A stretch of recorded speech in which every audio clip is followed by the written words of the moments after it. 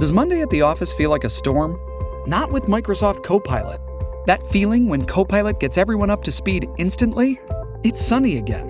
When Copilot simplifies complex data so your teams can act, that sun's shining on a beach. And when Copilot uncovers hidden insights, you're on that beach with your people, and you find buried treasure.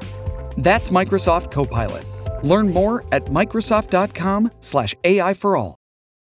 I'm Tiziana Dearing, in for Meghna Chakrabarti, and this is On Point. I'm not a doctor. I can't tell you that I know what to do. But it's like we put our trust in the healthcare system, that these individuals are skilled, are competent, they know what they're doing. But in this case, it's hard to believe that they made this many mistakes. It's heartbreaking.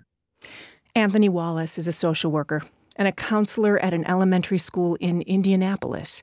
He moved there from Alabama with his wife, Shanice, in 2017 to complete her residency in pediatric medicine. A few years later, they decided they wanted to start a family. Shanice came off of birth control, and then the early part of 2020, it was around Valentine's, where we actually realized that we were pregnant, and we was just like, oh, yeah, we're pregnant already. So we were very, very, very excited. For the most part, our pregnancy process was pretty smooth, but went to the routine appointment and they had found protein in her urine. And so protein in the urine is a sign that you're high risk for developing preeclampsia. That's one of the signs. She was telling me she was having headaches, which is also a sign. And so the doctors should have had a more sense of urgency then and tell her. Instead, they told her, you're fine. Even though there is protein in your urine, it's not that much. So you should be okay. It was October 20th when she went for a routine doctor's appointment, and they told her she had developed high blood pressure. They tell her they're going to admit her to the hospital. She was complaining about pain, in her body, and it was kind of dismissed. Not kind of, it was dismissed. To hear from the physicians, them saying, you could be experiencing some anxiety and stressing out and things like that is what they were saying to her. And she's telling them no, I'm hurting. Her voice was still dismissed, even though she was a physician herself. With her developing high blood pressure, they tell her, we are going to do an emergency C-section because the preeclampsia is just developing really fast. And our beautiful daughter is born to us on October 20th, 2020. They told me that the delivery went well, but her blood pressure was really, really high. But after the C-section, her blood pressure went really, really low. And so from there, they were trying to get her blood pressure, back to normal. I was able to visit the ICU. I was told that I would have to leave every day at 6 because of COVID. I was ripped of being able to just sit with her, hold her hand, comfort her. Text message that she sent her mom that I still read it. She was like, Mom, I'm really scared. Anthony had to leave. He couldn't stay. And I just wish I could have stayed with her. It was just a middle of the night phone call saying that they think she potentially may have had a seizure, but that she was unconscious. They just told me to get to the hospital. And when I got there, that's when they told me she was brain dead.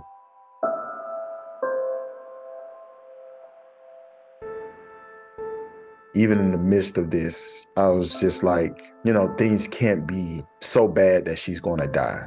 I never thought that, not once through the time we were after delivery in the ICU. I'm just like, they know what to do to get her blood pressure back to normal. I trust that they know what to do. This is something that's simple, right? This is something that's easy. From a human being perspective, I don't understand why. But if we just speak in terms of realistically the world we live in, being that she was a Black woman, and we know that Black women in this nation experience a high rate of maternal mortality. And so that's the only thing that I have to go off of, because she should be here. Dr. Shanice Wallace should be here. This was definitely preventable.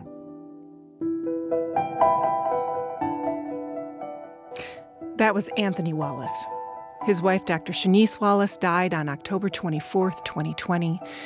She was 30 years old, and her daughter, Charlotte, turned 2 last fall.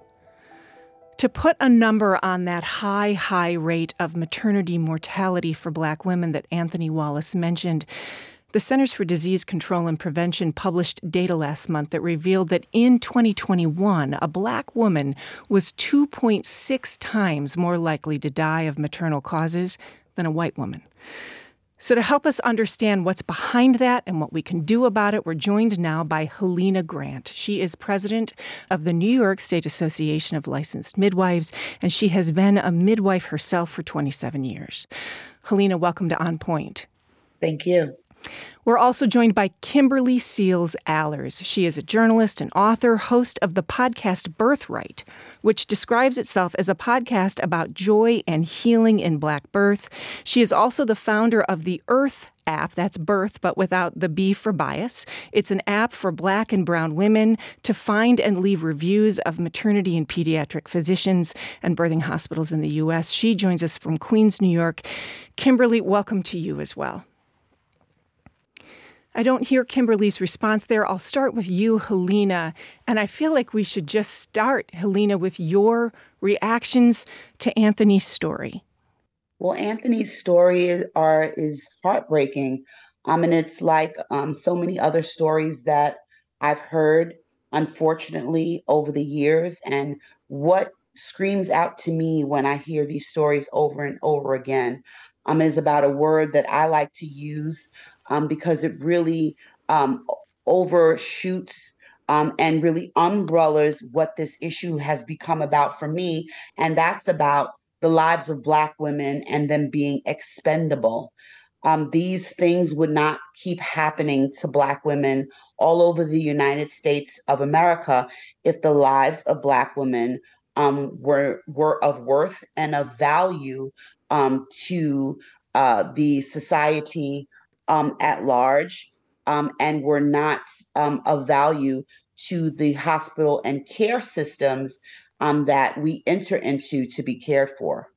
And Helena, actually, let me have you hang on. I think we have Kimberly Seals-Allers with us now. Kimberly, do we have you?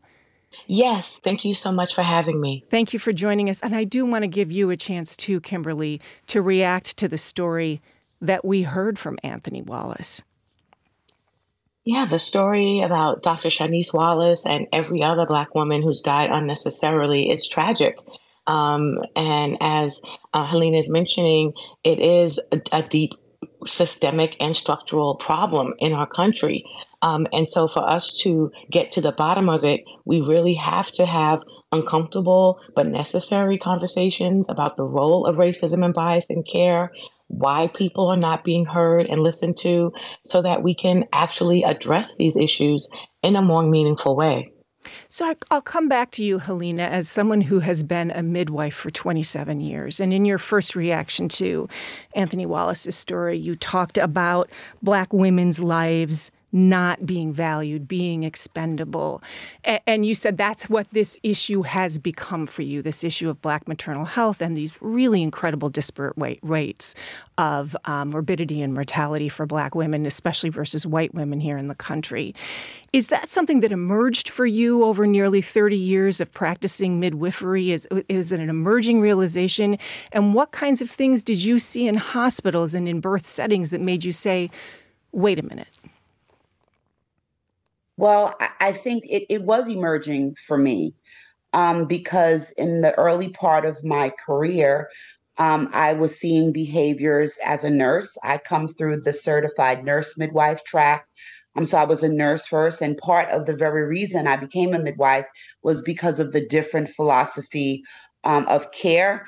And seeing in my first hospital that I worked in as a nurse, that clients were segmented out. White elite, upper privileged clients with wealth were seen by their private physicians. Black and brown women were seen by the resident training staff, and were used to be taught on. And so, me seeing this very stark disconnect in the services that Black and brown women were getting versus white women was my first clue to the unpacking of this issue. Over time, just then becoming a midwife and growing in this field and coming to these deeper understandings, yes, absolutely. I'm seeing that when Black women complain of pain, when they have other symptomatology, when they are complaining about things that are adjacent to, but sit outside and affect their health, that these things just don't get addressed. There is not a holistic mechanism in in place to treat the whole patients. The social determinants of health are not recognized by the medical profession. And hearing some of my physician colleagues say straight up, we're not taught to deal with that. And so these things get missed. And even when there are no social determinants of health, because we know that these rates happen to Black women who are masters and doctoral prepared. It doesn't matter. So that's this constant ignoring of their symptomatology and their voice. That's the perfect place to just jump in for a moment, Helena Grant. You know, there is data from the National Bureau of Economic Research showing that for every 100,000 of the richest Black mothers in the country, 437 will have a rate of infant death compared to 350 of the poorest white mothers. So even controlling for socioeconomic status. Listen, there's so much more to talk about. I'm going to ask you both to hold on. Helena Grant, Kimberly Seals-Allers. We are talking about the Black maternal health crisis in the United States and what we can do about it. Much more conversation to come. I'm Tiziana Dearing. This is On Point.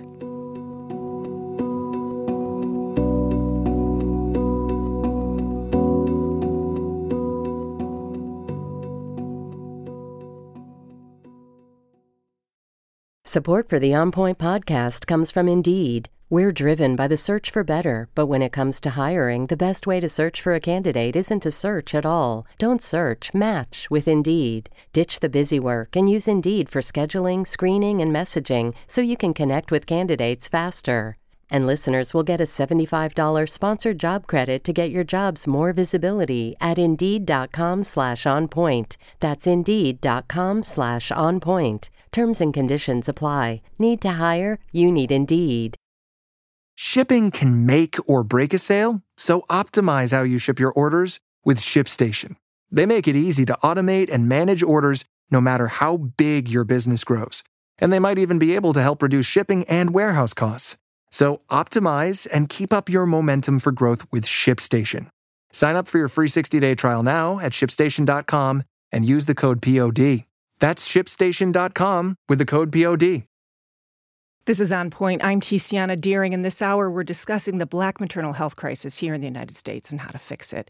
We're joined by Helena Grant, who is president of the New York State Association of Licensed Midwives, and Kimberly Seals-Allers, an award-winning journalist, author, and founder of the app Earth to help Black mothers navigate racial bias in the maternal medical system. And I want to pick up there, Kimberly, and ask you, in the app, what are the kinds of comments and information that you see women exchanging with each other as they're seeking care and comparing their experiences with doctors and hospitals across the country? Mm-hmm. It's so important and interesting because much of it goes exactly to what Helena was saying. And I just wanted to briefly add some historical context to this idea of value, right? Because remember, when Black women were enslaved, we actually had high economic value to the system, to the capitalist system, to slave owners, because we could breed and we could feed, right? And so actually, when we had economic value to the system, we were actually more protected. The minute that we stopped having economic value to the capitalist system in this country, there was a process of being devalued, ourselves, our children, and this is what is happening today. And we see this so much in our Earth App reviews. And I like to remind people that when we talk about racism and bias, I know people think of it as epithets and tiki torches, but that's not what we're talking about. Dr. Kamara Jones talked about racism as assigning value based on skin color and other things. And that's exactly what we see. We see that people are assigned value, often along the lines of race, but also on the lines of how many children they have, what number pregnancy this is, their income, their insurance type. And that value, quote unquote, actually becomes judgment. And that judgment determines what type of care you are going to receive. What's the quality of care that you're going to receive? So many things. So we see right now the number one negative experience being reported in the Earth App nationwide. And we have reviews from 47 states, almost 10,000 reviews. Number one is my requests for help were ignored or refused. Number one. Number two, my pain levels were dismissed. Number three, I was scolded, yelled at, or threatened, deeply concerning. Number four, physical privacy being violated. Number five, assumptions based on racial stereotypes. We see all sorts of things. I read a prenatal review where a mama went to her appointment with her husband and was asked to return with her marriage certificate. I'm not sure what your marriage certificate has to do with your prenatal care, but this is what happened to her, where she was being judged and she had to prove that she was actually married. That's a judgment. Too many reviews where people feel like they're being coerced into birth control while they're in active labor. Too many reviews, and I said this publicly at a conference, where people are reporting that their male partners, their Black men, are being called Mr. Baby Daddy, not being addressed respectfully. It runs the gamut, right? And what we want to do is use Earth as an early warning detection system, particularly something like pain levels being dismissed, requests for help being ignored. We know that in every maternal death story, including Dr. Shanice Wallace, somebody's pain levels were ignored, somebody asked for help and it was refused. And we use Earth as an early warning detection system. Instead of trying to learn from the grave when people die, we want to learn from the living. We want to use this robust data to help hospitals improve. So you've given us, and I'll just backtrack and just note that Dr. Kamara Jones is at Oregon State, an epidemiologist and physician, and you've given us sort of a foundation there, Kimberly Allers, of the kinds of treatment that we're seeing, the systemic implicit bias, explicit bias, and racist experiences that you're hearing from the women who are using the app. I'm going to turn back to Helena Grant now for a minute, because there's another complicating factor I want to bring into the mix here, Helena Grant, and that is a move also towards more surgical intervention in hospitals. So, for example, the World Health Organization recommends that C-sections be used in about 10 to 15% of birthing cases. In the United States, they're used closer to 30% of the time, and that is a 500% increase since the 1970s. But we know that when you introduce major surgery, that increases the likelihood of complications. Now, we put around that envelope everything we just heard from Kimberly Seals Allers, and one can imagine how problematic that can be. I know for you as a midwife, that's an area of concern as well. So address that for us, Helena. It's a serious concern because we know, I'll just give this New York State statistic, 2/3 of all maternal mortality, so that's of all women who die in New York State.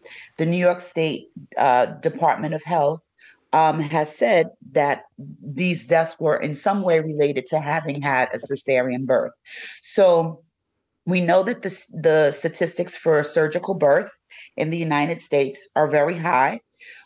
We know that once you have the first C-section, and I don't like to use this word C-section, but the first C-section, that a lot of times when you go back to have that second baby, Women are then being told, well, you had the first C-section and now you need to have another one, which is totally, totally false. Or women are told, sure, you can have a vaginal birth after having the first C-section. And then they're tricked. And then when they get to around the 9th month, the provider or the physician that they're seeing is like, well, we think now, we told you that before, you should just go on and have another cesarean section. What that does is set women up for increased risk for poor placental implantation. And that means the placenta now has these scars that it can implant and sit on, which then increases the woman's risk of bleeding, infection. More scar tissue has to be cut through to get to the baby, and the subsequent cesarean after cesarean after cesarean, which leads to a very increased risk of hemorrhage, and then which could lead to possible death. So, Helena, I'll stop you there for just a second. I am mindful that there will be those listening who will say, and as a white woman who had an emergency cesarean section, and it was very scary, but there will be those who will say, well, there are times when it is necessary. So just address that in your concern about, what's necessary, what's not, and how to proceed with birthing. They're definitely necessary. I had one too for some malpositioned twins, but there are reasons. And the World Health Organization exists for a reason. And the World Health Organization has said for years, the rate should be between 10 and 15%. But there is no movement because of the medical technocratic patriarchal model and capitalism. More money is made when there are cesarean births. So there's no incentive to care for women. And also it's faster. So you're looking at a issue where there's more capital being made, and also you're looking at a time expenditure that doctors don't have to have. Being patient would allow women's bodies to do what they know how to do. So I want to bring in another voice here, Helena Grant and Kimberly Seals-Allers, and I'm also going to note, actually, that the doctor that we were referencing earlier, Kamara Jones, is actually at Morehouse, so thanks for that correction from the team. I'm going to bring in another voice here, Representative Alma Adams, who is a Democrat out of North Carolina. She's in the 12th District, and she is the co-founder of the Black Maternal Health Caucus and the co-sponsor of the Momnibus Act. Helena, Kimberly, please stay with us because I am going to come back to you in a moment. For now, Congresswoman Adams, welcome to On Point. Thank you very much. It's good to be with you. So, Congresswoman, the Momnibus Act, introduced in 2021, 12 parts to it. And I think I want to start by asking you, why was it so important to you to introduce this act? Why, for you, is maternal health critical? Well, from all the things that I've heard as I've listened to the individuals who spoke just a moment ago, I just have to reiterate that Black women in America die in childbirth 3 times the rate of white women, and American women die at a rate much higher than other wealthy nations. But for me, I had a personal experience with my daughter who had preeclampsia. Of course, they didn't know it at the time, and her pain was dismissed. And of course, she had to have a cesarean section, and we almost lost her and my granddaughter, who my granddaughter now is 16. So that's been 16 years ago. But those are the things that really let me know that because of the crisis, because the state of Black maternal health in America is a crisis. And I felt then, and I still feel now, that we needed to urgently address it. And so that's why we got into this work. And my colleague from Chicago, from Illinois, actually, Lauren Underwood and I, and of course our former Senator Kamala Harris, who's now our vice president, joined with us, and we introduced it for the first time. And we've been still working on it. And then, of course, it's going to address a number of the things that we've been talking about: social determinants of health that influence maternal health outcomes, funds for community-based organizations to improve maternity health outcomes. It's going to diversify the perinatal workforce that will improve maternal care. It will support moms with mental health. So it's a comprehensive approach which we believe and know from all of the data that will really help address this situation, and that hopefully we can put our arms around this crisis and not have it. Because these deaths are preventable, and that's one thing we have to keep in mind. So, Congresswoman, there are a few things that I want to hit on in these 12 points. But first, we've used this term social determinants of health a few times in this conversation already. And I do want to just define that term because it comes up a lot. How would you define, and when you're talking with your constituents, how do you define the social determinants of health? Well, there are many things that we have to look at. For example, housing, transportation, nutrition, all of these things serve as a support base for women. And so and if they don't have those, in other words, they need those things to help them as they're going through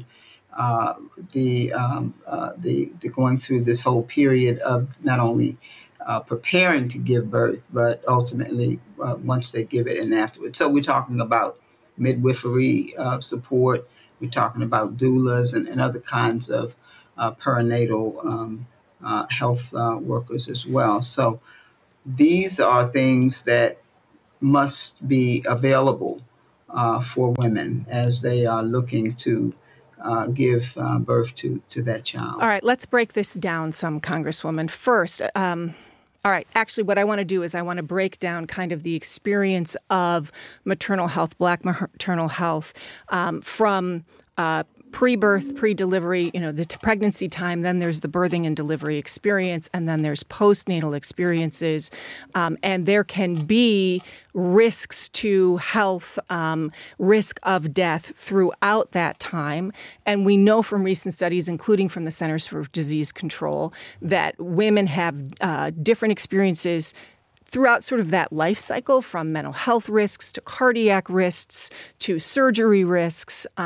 You've talked about the perinatal workforce, maternal mental health supports. We also know that your race may change which are the highest risk factors for white women and Hispanic women. Mental health factors can be the highest. Cardiopathy is higher for Black women.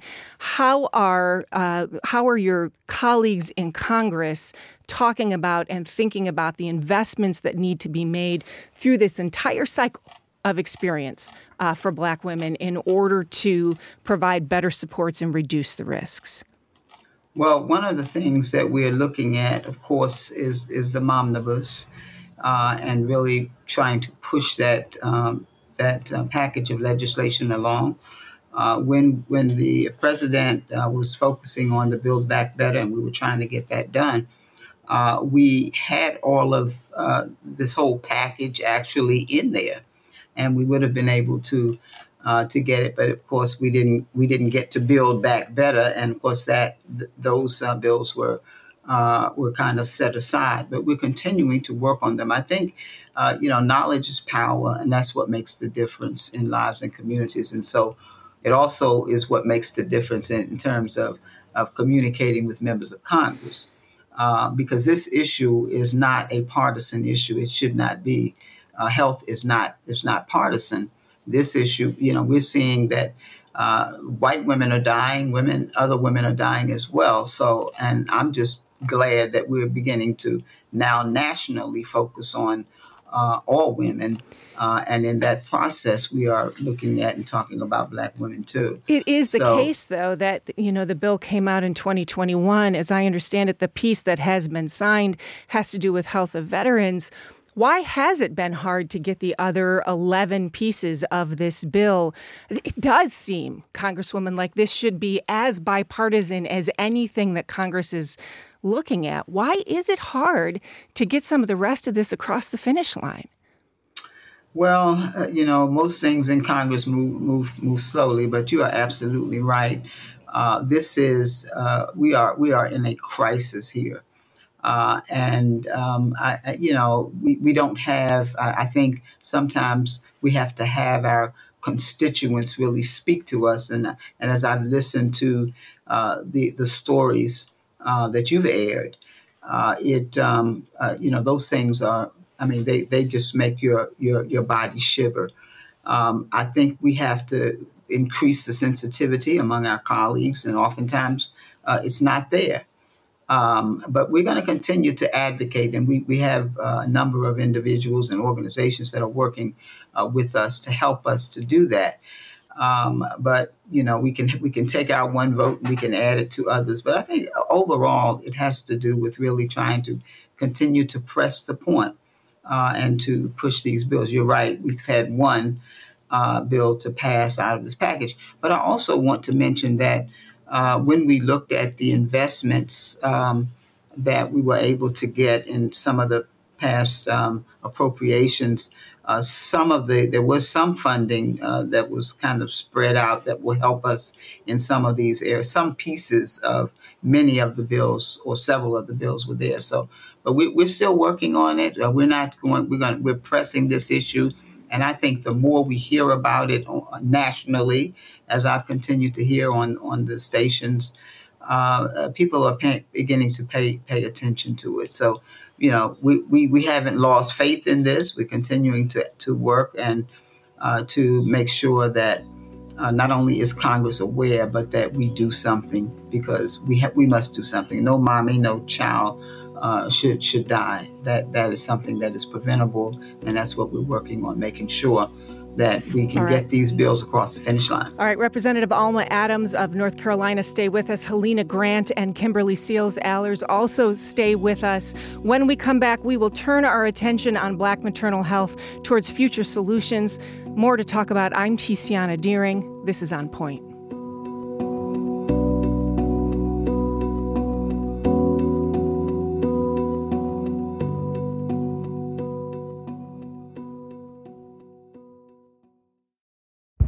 Did you kill Marlene Johnson?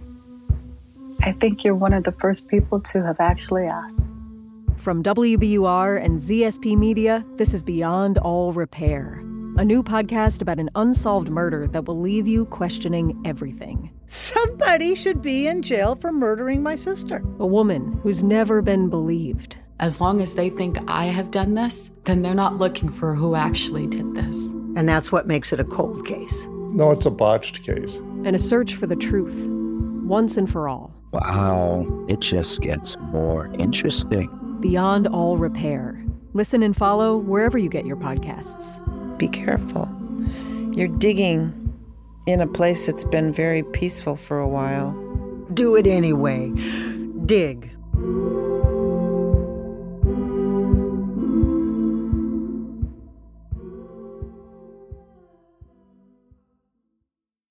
The world's clean energy future relies on ancient elements still in the ground. Without mining, there will not be a clean energy transition. But pulling them out of the ground comes at an environmental and human cost. Mining is intrusive, but the results are the building blocks for products that we use every single day.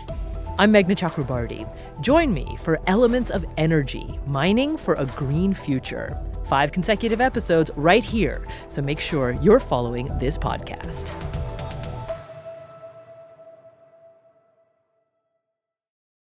This is On Point. I'm Tiziana Dearing, and this hour we are discussing the Black maternal health crisis in this country and how to fix it. With us, Congresswoman Alma Adams, who is a Democrat from North Carolina's 12th District. She is the co-founder of the Black Maternal Health Caucus and a co-sponsor of the Black Maternal Health Momnibus Act of 2021. We're also joined by Helena Grant, who is president of the New York State Association of Licensed Midwives, and Kimberly Seals-Allers, award-winning journalist and author, and founder of the app Earth, which is to help Black mothers navigate racial bias in the maternal medical system. Just before the break, we were talking with the Congresswoman about this 12-part legislative package, challenges with getting it passed. Helena Grant and Kimberly Seals-Allers will have to let the Congresswoman go in a minute. Before we do, I want to bring the two of you back in.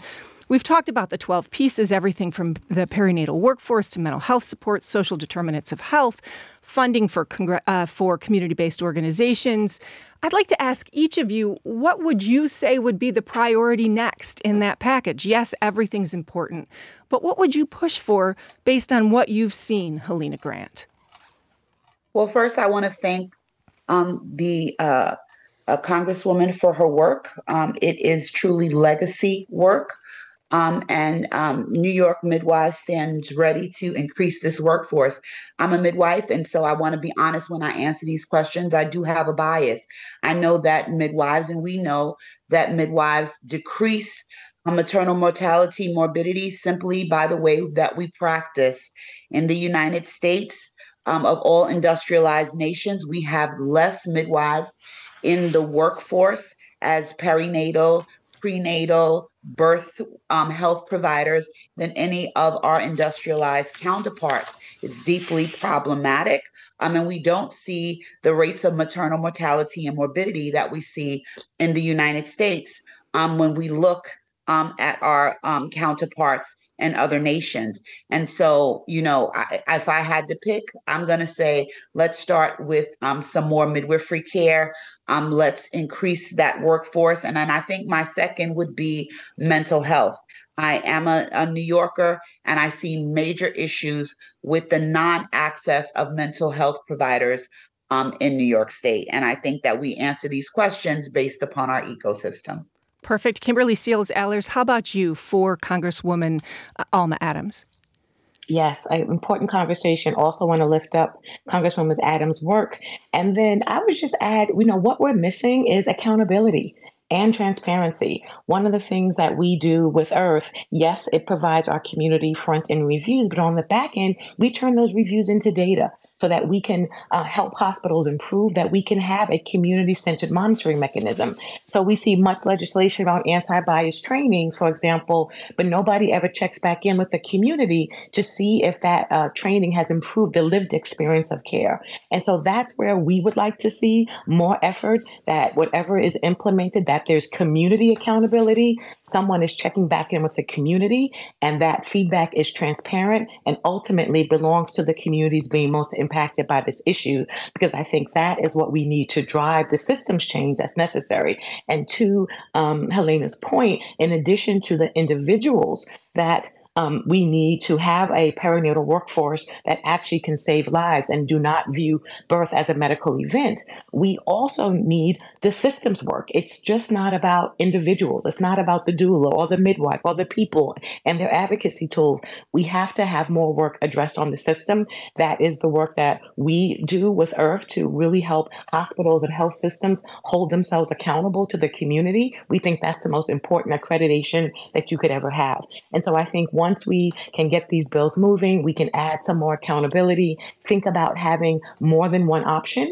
I find in America, where we are obsessed with choice, it is deeply concerning that most Americans, Black or white, don't have any other option for giving birth except going to a hospital when in fact they are not sick.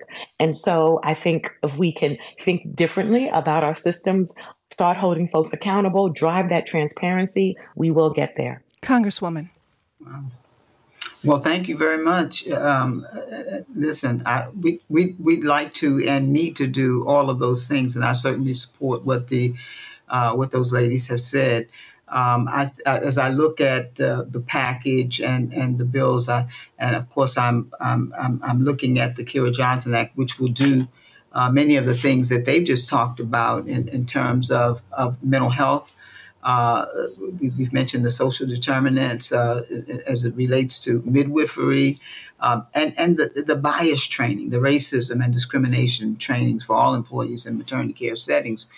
That consistent bias, we need to not only have programs to study it, but I think if we're able to continue to work on these areas, I think many of the other things we can add. And certainly as you pass legislation, whether it's at the congressional level or even the state level, there are opportunities to amend. And certainly we work with our partners to make sure that we are doing what they think is best. And this is how we actually came about, developed the Omnibus.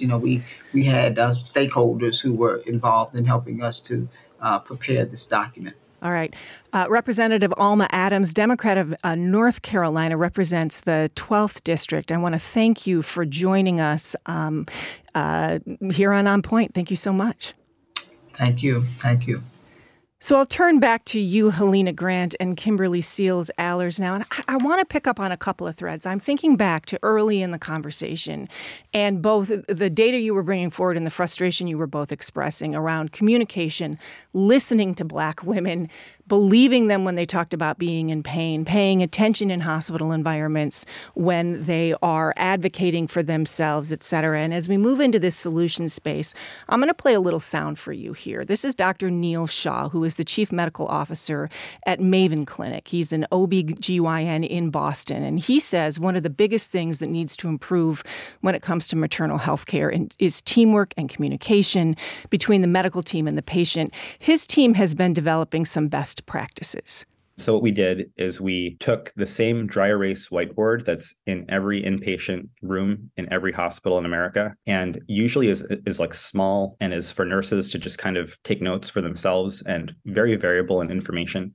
And we made it large so that everyone in the room can see it, especially the mom. And we structured it with like 4 pieces of information: who's on the team, what the roles are, the things that only the mom can tell you, which include, symptoms, preferences, but also things like how much energy she has to push. There's a place where you write down the plan. And then the most powerful part is there's a place where you write down when the team is going to get back together again and talk about what's happening. Today in 2023, in most places, moms feel like passengers on a plane that's being held on a tarmac without anybody telling them what's going on. And so that simple step goes a long way towards aligning the team.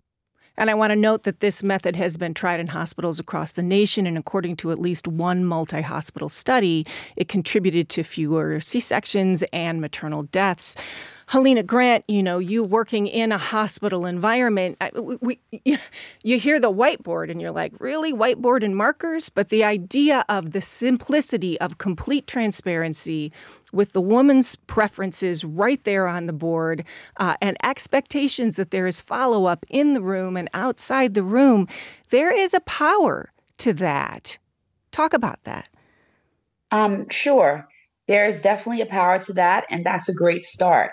Because what Dr. Shaw is doing is called the shared decision-making model that midwives have had since the beginning of time, pulling the patient into the care of themselves, giving them choice, giving them autonomy, using a feedback mechanism to examine their preferences, to review them with the team, and really opening up that space of dialogue. And so, using the whiteboard is a mechanism. It is one mechanism to do that. And does that actually create a whole culture shift? I'd be interested to see what the research says, because, again, we have the whiteboard and we're pulling the patient in more. But in hospital systems where there's only one provider type, and they have MD or DO behind their name, they are taught a certain way. And so am I sure that a whiteboard is going to change the philosophy by which they give care completely? I don't think so. But do I think that the whiteboard and building bringing the patient in is great? Yes. But the mechanisms by which women give birth, the philosophy, the mentality, and the consciousness around what Kimberly mentioned, birth not being an event to manage, but being something that is an experience that a birthing person is going through, I don't see that being infused in hospital environments just by way of adding a board. So stay with me. I'm building 2 pillars here that we're then going to bring together. And I've done the first with you, Helena Grant. Kimberly Seals-Allers, I'm going to do the second with you. You've developed the app, Earth. I'm bringing Dr. Neil Shaw's voice back in here from the Maven Clinic with an app in mind. They are supporting in-person care with an app. The idea is additional 24/7 medical care outside the birthing team before, during, and after pregnancy, something that most people don't have access to. As an obstetrician myself, for the last decade and a half of my life, every friend and family member who was pregnant would call me. It was so clear to me that from those experiences that people are seeking more care and support from sources that they trust. And I know as a doctor that there's only so much you can do in a punctuated 15-minute visit with people. Like when they have questions, it happens at like 2 a.m., And I feel like I've made a big difference for my friends and family members by being accessible in that way. And I think that everybody should have access to something like that. Dr. Shah goes on to note that given the fact that a third of maternal deaths occur before birth and a third after, access to 24/7 care during those times is essential. It also strikes me that an app allows for the removal of things like implicit bias, potentially. Kimberly Seals-Allers, as one who works in the technology field as well, has developed an app. Is there potential there? And we will come back to the culture shift piece. I want to note that. But is there potential there for some changes in behavior by, sort of bypassing some of the structural weaknesses that we currently have in place in our healthcare system? Well, I think that it's important to realize that, going back to what I said before about whose responsibility is it for the care, right? And so I love all these tools. I think Maven is an amazing platform, lots of great things. But again, ultimately, who's responsible for my care as a birthing person? And so I love this idea about this access, which allows you to get more information. I'm concerned that we are putting more burden on the birthing person, that you have to seek the care. You have to get the questions answered. You have to advocate. What about the person who's being paid to do their job, right? And so I would love to see technology also used to help hold systems accountable for the work that they are literally being paid to do. Also, I want to note that one thing we have seen deeply in our Earth App reviews is that when people do advocate for themselves, they feel like there's been retribution for that. Darned if you do, darned if you don't.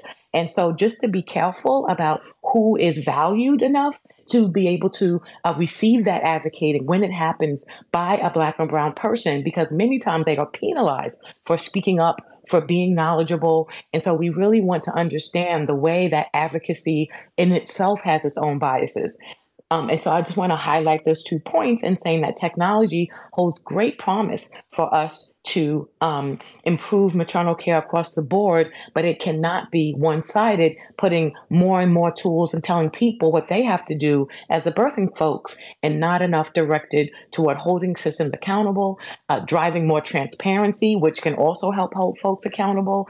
So I just want us to make sure that we have that balanced perspective. And so there's the moment, right? In this last couple of minutes that we have, Helena Grant, I heard that frustrated chuckle where you were like, yeah, it's a white word. We've been doing that since the dawn of time outside of hospital environments. And I hear both of you saying, fundamentally, there are some massive culture shifts about whose experience we value, whose voices we value, whose lives we value. So I want to ask each of you to sort of give your last thoughts about where does the really profound culture shift begin, Helena Grant?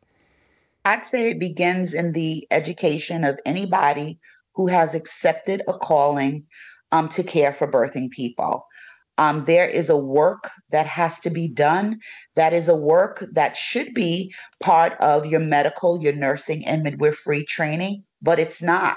And it is a work of consciousness. It is a work of understanding history, and it is a work of marrying the history of the racist medical practices in the United States of America to your current practice and the reality of those you serve. That is the work. Medical, nursing, and midwifery education need to shift. It needs to change. And then we need to be making these new ideas, this unpacking that where we have put new information applicable in spaces where people give birth. And I think then we'll see more of a change. And Kimberly Seals-Allers, last thought to you. Where do you think the culture shift begins? Yeah, I think there are 2 key places. One is to honor community-centered solutions. I often say whatever the question, the answer's in the community. And I think we have to deal with this hierarchy of who is considered knowledgeable, the culture of arrogance, which often diminishes and minimizes Black and Brown folks and communities of color. So what are the community solutions that we can lift up? One of them clearly being midwifery, doulas, et cetera. And then I think the other important change is narrative change. There is a narrative about doom and gloom in Black maternal health that I think doesn't serve anyone. And so that is the other side of the work we do. With the Birthright podcast, we are telling joyful Black birthing stories to learn from that. Just recently for Black Maternal Health Week, we launched an instructional tool for doctors and nurses, all based on the analysis of 23 transcripts, learning from joy instead of just dire statistics and when we're dying. And so the narrative change piece is critical so that doctors know it's possible. They can stop problematizing Black and brown women, and we can show that we can learn from something else besides dire statistics and death and mortality. All right. Kimberly Seals-Allers is an award-winning journalist, author, and host of the Birthright podcast, as well as founder of the app Earth. And Helena Grant is president of the New York State Association of Licensed Midwives. Thank you both for joining us today. Thank you. Thank you. I'm Tiziana Dearing. This is On Point.